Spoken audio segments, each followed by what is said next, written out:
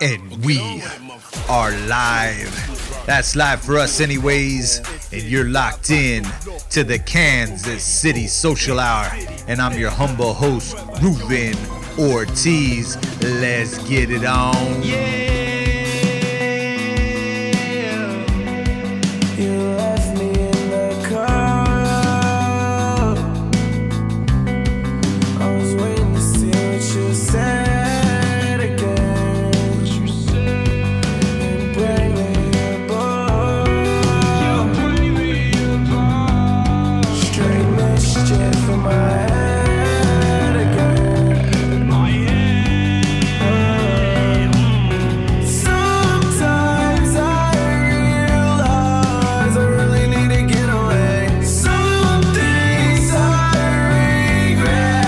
I wish I could incinerate. Life's full of lies, and then you damn die.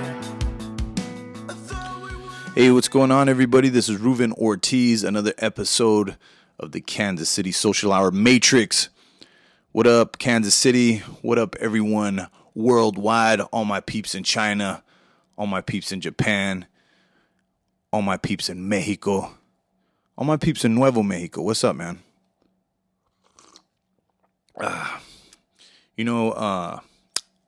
Today we have an interesting subject. I think a future episode that I want to do is one on sports psychology. And since that HBO documentary came out with Tiger Woods, they kind of delve a little bit on the sports psychology aspect of his game. And it came to my mind that this is a subject, a field that I haven't done much study on. And I think sports psychology can help you in all kinds of aspects of your life. It makes sense, right? There's so many analogies from sports. And sports analogies and speeches are like a dime a dozen, right? It's almost a cliche at this point. You know, you cannot do a speech and use a sports analogy at this point unless you have a really fire one, right? But so if you're going to have all these damn sports analogies in business talks and things like that, why haven't I emphasized more sports psychology? So I got some books. I think a future episode, it'd be cool to delve into some of the things I learned. And I've already been applying some of this stuff, helping my kids. I think, one of the things that it's helped me with is like the human brain. I'm reading this one book. It's called, I think it's called The Inner Game of Tennis, right? Let me make sure that's what the fuck this thing is called. Just give me a quick second to make sure that I'm referencing the correct book, because I don't want to be giving you guys false information. Although at times I have been known to do that. Okay, yeah. This is called Playing to Win. No. That's a different one. So that's another one. Playing to Win is excellent. Yeah, it's The Inner Game of Tennis by Timothy Gallwey. So in this book, basically the human mind is a beautiful, perfect entity, right? And this has been referenced in other books. Like your brain remembers everything down to the sense, the sights, the sounds, the smells, everything, right? It's like this perfect record. And now pulling that information is a whole nother, but imprinted upon the brain are all these experiences, and you should, in theory, be able to reference all these things, right? It's very difficult to teach someone through the words of something, to say, okay, you take your right hand, you're going to lift up your right leg at the same time that you lift up your right hand, and you're going to lay the ball up into the hoop, lay up simultaneously. Picture a string connected from your elbow to your knee, and as your elbow goes up, your knee goes up, and you are able to do a layup, right? I could tell somebody that, and you could kind of grasp the concept, but it's very difficult for the mind to then execute this thing, right? So a better way is to show someone a layup. Don't say anything. Just go, look at me and do as I do. Run, dribble, dribble, dribble, lift up the arm, lay the basketball up into the hoop, and then ask your child to then duplicate the movement that you just did. All right, now you do it. Just have them do it. Keep doing it, keep doing it. Show them videos of people doing layups. Do the layup, do the layup. You'll get so much farther doing that than the vocal step-by-step shit, right? And so a lot of times as parents, we'll do the vocal step-by-step shit. Actually show them the thing too as well, right? But you're getting more bang for your buck by just showing them. And then they'll get into a game scenario, and what do we do on the sideline? Hey, lay it up there, lay it up there. Lane's open, lay it up there. Hand up, knee up at the same time as the elbow, knee up at the same time as the elbow. It's a distraction. Don't do that to your kid. And I'm guilty of it, so I'm going to fucking say it, right? But in this book, that's one of the things. You're taking the fun out of the game, and you're not helping. As much as you think you are as a parent, you're not fucking helping. So that's one thing I've noticed. So I've pulled back. I have 2 daughters in soccer right now.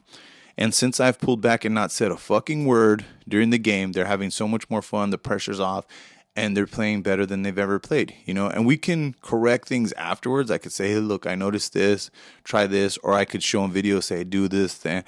But we've stopped the coaching within the game, and less emphasis on the step-by-step direction and more is like, watch me do it, watch this video versus the step-by-step instruction. And it's already paid off, right? So that's one aspect. We could get into more. And that also helps you understand your own self, you know, building up your confidence at work. You know, show me what it is. You know what a perfectly executed game plan looks like. You know that. You know, a lot of times we get caught up in our thoughts, right? Well, how the fuck do I... You know what that is. You know what a well-executed fucking plan looks like. You know what the best version of yourself looks like at work. You know that shit, right? You don't need me to tell you. You fucking know that. And you know what you need to do to execute that, right? To get into the zone of whatever the fuck that is to get the best end result. So now, do some meditation. Visualize yourself kicking ass. Visualize yourself at your best. Visualize yourself executing that plan. Not get caught up in the minutia of the step-by-step bullshit. The negative, like, fuck, okay, I fucked this up. Oh, okay, I fucked that up. No, look and work towards the best case scenario. And fucking do it. You know what that is. Pretty good stuff so far, right? The Inner Game of Tennis by Tim Galloway. Another good one, Playing to Win. Michael Lewis, author of The Big Short. Some good shit there. All right, enough of that. Let's get into the subject of today. And what I want to talk about today is Joe Rogan, the Joe Rogan Experience. This guy, I'm a huge fan. I've been a fan, right? Very comforting to put on Joe Rogan and go on a jog, work out, fall asleep listening to the Joe Rogan Experience. Lately, it has been very difficult for me to do that. First of all, I'm an iTunes guy. So this fucking move to Spotify, not a big deal. Kind of a pain in my ass. I've been locked out of the app once or twice. Not sure why. It's very easy to get locked out of the app. Very difficult to get back on. Not sure why Spotify would do that. Maybe they want you to do multiple email sign-ins. Because now I have 2 Spotify accounts for whatever fucking reason. But not a big deal. That's not why. Just a small pain in my ass. But that's not why it's been difficult for me to listen to Joe Rogan. It's been difficult for me to listen to Joe Rogan because he's been whining a lot about California. In particular, Gavin Newsom. In particular, Garcetti. This is the mayor of Los Angeles, the governor of California. And he's said stuff like, whoever gave a fuck about who the governor was until this pandemic happened? Whoever gave a fuck about who the mayor was until this pandemic happened? For appealing to such a broad base of average run-of-the-mill Americans, it's kind of shocking to hear someone say, who gives a fuck who the mayor of their city is? Who gives a fuck who the governor is? A lot of people give a fuck, Joe. I think he's on this, when you're that rich and you're that famous, man, I think he would cringe because I think he fashions himself a man of the people, right? But when you say shit like that, you sound like an elitist, man. Like, I think if you're at a certain money bracket, you're in a fucking cloud, you thousands of people going to watch you and shit. You could say shit like, who the fuck's the mayor? Why the fuck does it matter? But if you're an average citizen, yeah, it fucking matters who the mayor is, man. It fucking matters who the governor is. It matters to a lot of us. Welcome to the club. So, been having to hear him rant about California. The rub of it for me was, it's the rub of whoever's talking about their governor, whoever's talking about their mayor. Okay. I don't agree with all of the things that these folks are doing. I don't agree with some of the things that have happened because of the pandemic. And these folks were elected officials, hired to do a job, and I honestly believe they're doing it to the best of their ability, given an extremely difficult situation. That said, we don't agree on everything, right? That's being a leader, is doing things in spite of whether or not they're fucking popular, okay? And as a leader, you're going to have to do things that are fucking unpopular if you believe in them. That's leadership, right? Or you can escape leadership. You can pass the buck, which is what I felt the previous president did. I don't have to fucking mention his name, but one of the things that infuriated me was, of all the people that have been on the Joe Rogan Experience, I don't think Gavin Newsom has ever been on there. I don't think Garcetti's ever been on there. None of these folks have ever been invited. Maybe they were invited. They haven't been on the fucking show to discuss what their ideas are in regards to the pandemic, right? But to study all these folks who are leaders, Jocko Willink, David Goggins, he's had politicians on, and to give the former president a pass on one of the biggest failures of leadership that I've ever witnessed in my life, and to take shots at the fucking mayor, I thought was cheap, man. It's cheap. It's not well thought out. And, Rogan just whining about how fucking shitty California is and how he's going to Austin and blah, blah. It was getting fucking annoying. One of the first clips that I'm going to show right now is at the beginning of when Joe starts getting fucking annoying about this whole thing. And Bill Burr puts him to task and kind of makes fun of him for the exact things that I'm talking about. Here you have this big-ass platform, and you're taking shots at the people that are trying their best, who we may disagree with, but are actually showing what fucking leadership is. And that's doing what you think is best in spite of the popular version of whatever the fuck that is. And you also want to remember that your mayor and your governor is hearing from the healthcare community, who have been in the trenches of this thing.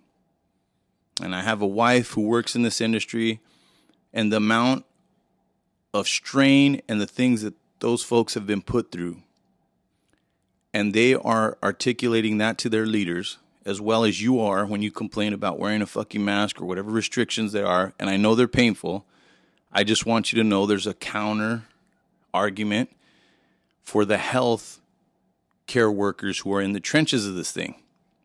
And your mayor is hearing from them also. You may not be hearing from them, but they are hearing from them, and they're making these decisions with that in mind. Let's see what Bill Burr has to say to Mr. Joe Rogan. I'm worried about a second wave of the corona. I'm worried about them locking things down. Someone's got to step in and stop them from doing that. Next wave, you guys got to be proactive. You got to do something about people's immune systems. You got to lock down old people and sick people. Let regular people do whatever the fuck they want. You can't just lock people's freedom down for something that killed a small fraction of what you thought it was going to kill. The whole thing is, it's just fucking creepy to have guys like Mayor Garcetti be in charge of telling people whether or not they get to work. Like, that's not what a governor's supposed to be. That's not what a mayor's supposed to be. They're trying to look out for your best interests and trying to get 400 million people to all pull in the same direction. It's fucking. You can't get 40 comics to pull in the same direction. So but they did. They have like an impossible. They did and they didn't. There was people fucking right the whole fucking time. There's been fucking assholes on my street walking around, no masks. Not quarantining like the people that come by the houses. You see the fucking, the same people that were going in and out of the house who are not part of their family still going in and out of the house. You want people to walk down the street with a mask on? Let's not start this, Joe. Do you, though? Let's not start this. Okay? Let's start it. I don't want to start this bullshit. I'm not going to sit here with no medical degree, listening to you with no medical degree, with an American flag behind you, smoking a cigar, acting like we know what's up. Better than the CDC. All I do is I watch the news once every 2 weeks. I'm like, mask or no mask? Still mask? All right, mask. That's all I give a fuck about. I don't care. But even they say you shouldn't wear a mask unless you're treating a coronavirus patient. The World Health Organization. Yeah, but they didn't say that initially. They didn't say it initially. No, they didn't. They did, and then it gradually, and then wait, and then everybody wore the fucking masks. This is like rollerblading. Everybody fucking rollerbladed, and then there was that one fucking homophobic joke, and then everybody acted like they never did it. And then 100 million fucking rollerblades got thrown into the fucking ocean. We all wore masks, and then all of a sudden, people are fucking sitting there. What? You don't have the body type for it, dude. Your fucking knuckles would scrape on the ground, even with that extra 2 inches.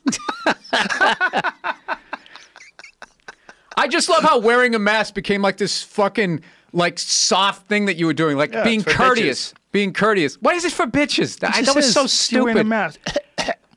First of all, oh God, you're so tough with your fucking open nose and throat. Gee, Joe, and your 5 o'clock shadow.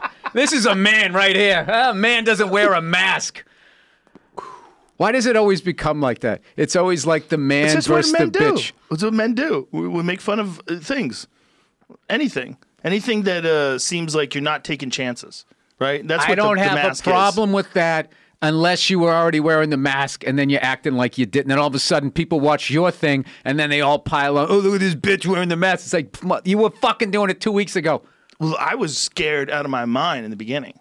In the beginning, like when when everybody's shutting down in the beginning and people are stockpiling food, I was convinced.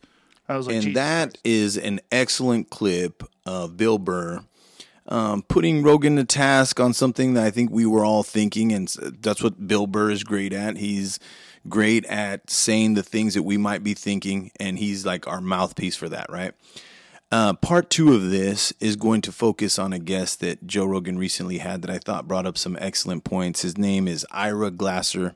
He was the head of the American Civil Liberties Union, the ACLU, and he brings up some excellent points on free speech and how free speech is often the defense of the free speech of your enemies. You have to defend all free speech. It's a very unpopular thing on the left right now, which is weird, right?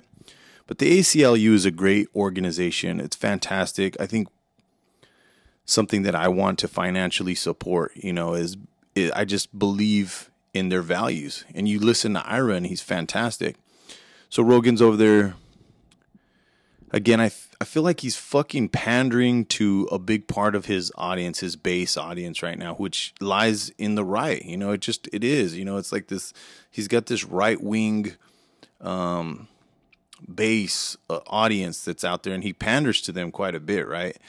He likes to say he's liberal and all, but he does pander a lot to this these guys, man, and it's getting a little bit old, right? But Ira Glasser brings up a lot of counterpoints that I wish I could make when Rogan is spouting some of this nonsense, right?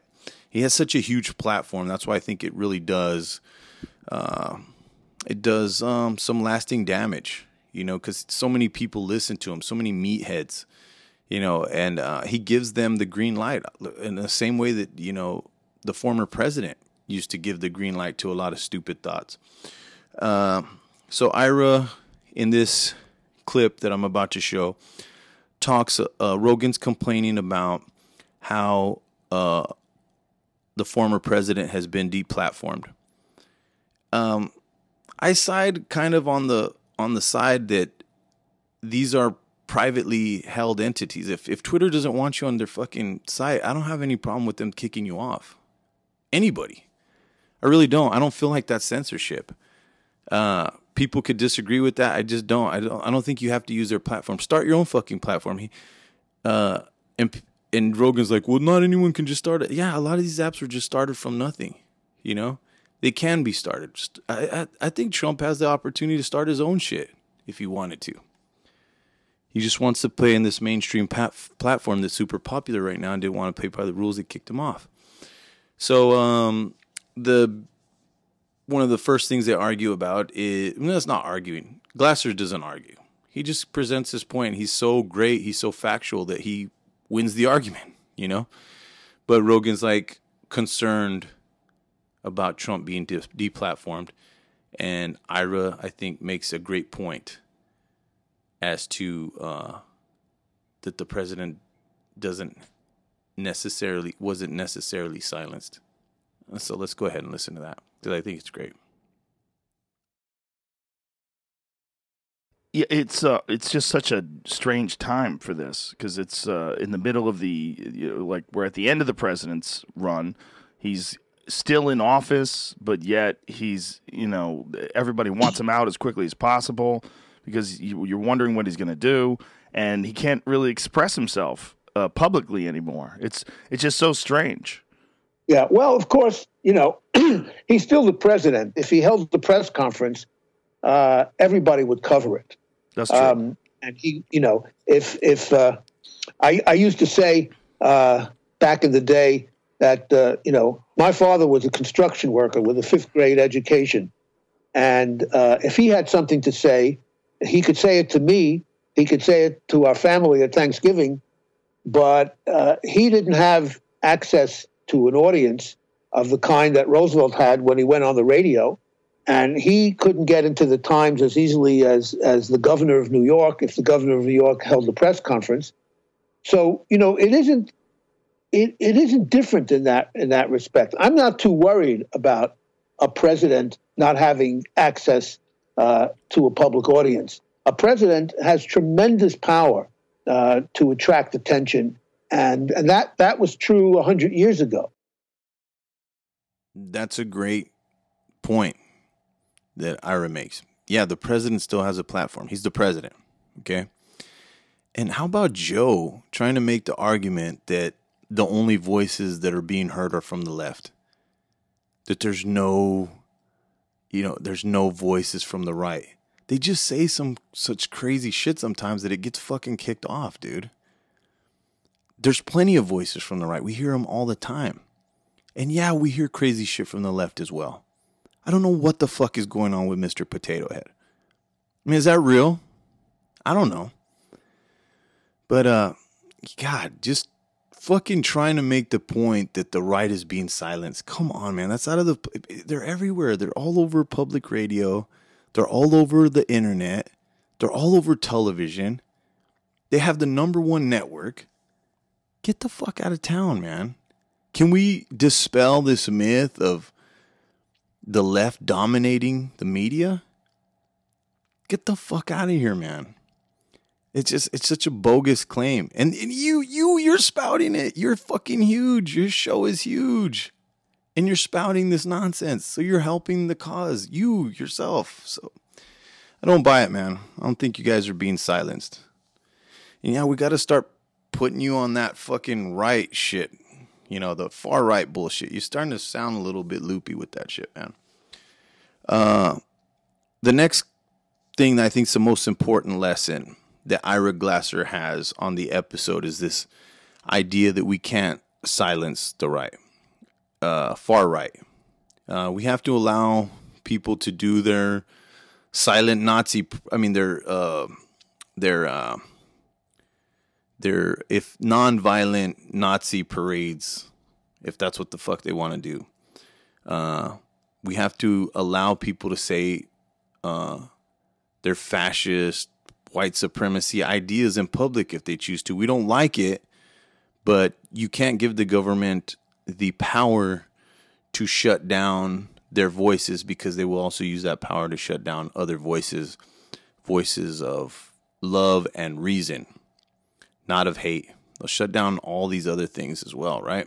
So you just can't give the government that kind of power to shut down speech, and that is the crux of Ira's career and his ideology in this area. And it's very important, and you could hear him explain it a lot better than I do. Just check it out. The people of this country have to understand. It's not an easy thing to learn, because as I said, it's not intuitive. People are going to have to understand that they are protected when they protect the rights of their enemies to speak, and that they are endangered when they support restrictions against their enemies, because you can't limit those restrictions and you can't trust who's going to be in power to enforce them. And so the price of our free speech is to be insulted by the ugliness of speech we hate. And there is no way out of that dilemma. And if anything good comes out of this horrendous period that we've just lived through and are still living through, I hope it's that people come to understand that. So we're going to go ahead and bring this all home and end this with a bang. The biggest problem I have currently with the Joe Rogan Experience is that within the last year, Joe hasn't called out the racist, bigoted administration that previously held the presidency of the United States. He gave him a pass, often protected him, made arguments to his audience, who are in the millions. And a guy who has interviewed so many people, who's examined supposedly all these leadership qualities and does episodes on leadership and talks about, refused to point out the obvious. Some shit that we all knew. That the previous administration was inept, it was morally corrupt, it was racist, and we never heard those things from Joe. All we heard was the complaining and the bitching about Garcetti, the bitching about Gavin Newsom. Never bitched about Trump. Ridiculous. And so Ira Glasser encapsulates the 2020 election beautifully, better than I could ever do, and gives the perfect response to anyone who voted for Donald Trump in 2020. And probably fucking Joe. At this point, it looks like he fucking did. Let's check it out. Let's go. And the real question I have for the voters who voted for Trump, who are not racists or bigots, is how did they bring themselves to vote for him this time, knowing that this election was a referendum in many ways about racism and bigotry and religious discrimination. Those are the terms that Trump set. he was the one who turned our politics into a politics of either or. And what I don't understand are people who've been lifetime Republicans, who support different economic views than I do, who have a whole lot of different views about politics than I do. But this election was not about that. And I think that there was something immoral in a lot of those 74 million people who were not racists and bigots becoming complicitous with racism and bigotry by voting for this guy. I was not a fan of Joe Biden's, as I said. I had no doubt that I had to vote for him this time. I have friends who say, yeah, but I'm nervous about Kamala Harris, and Joe Biden could die in office, and Joe Biden is a one-term president because of his age, and I don't know if I want to vote for that ticket because I'm nervous about Kamala Harris. Well, 4 years is a long time. Things can change. If you want to oppose Kamala Harris in 4 years, then you oppose Kamala Harris in 4 years. But you don't vote for Donald Trump now. Because a vote for Donald Trump, whether you intended or not, was a vote for white nationalism and a vote for bigotry and a vote for authoritarianism. But don't you think that there's plenty of other people that don't share that perspective? I mean, there's a lot of people that don't think of it that way. They thought, for whatever reason, they thought that Donald Trump has America's best interest in mind, and that what Joe Biden represents is politics as usual. And he's just going to bring all the swamp creatures back into Washington, D.C., and they were hoping that Donald Trump was going to fix everything. And they will point to the fact that the economy before COVID was doing fantastic, that unemployment was very low, and the stock market was booming.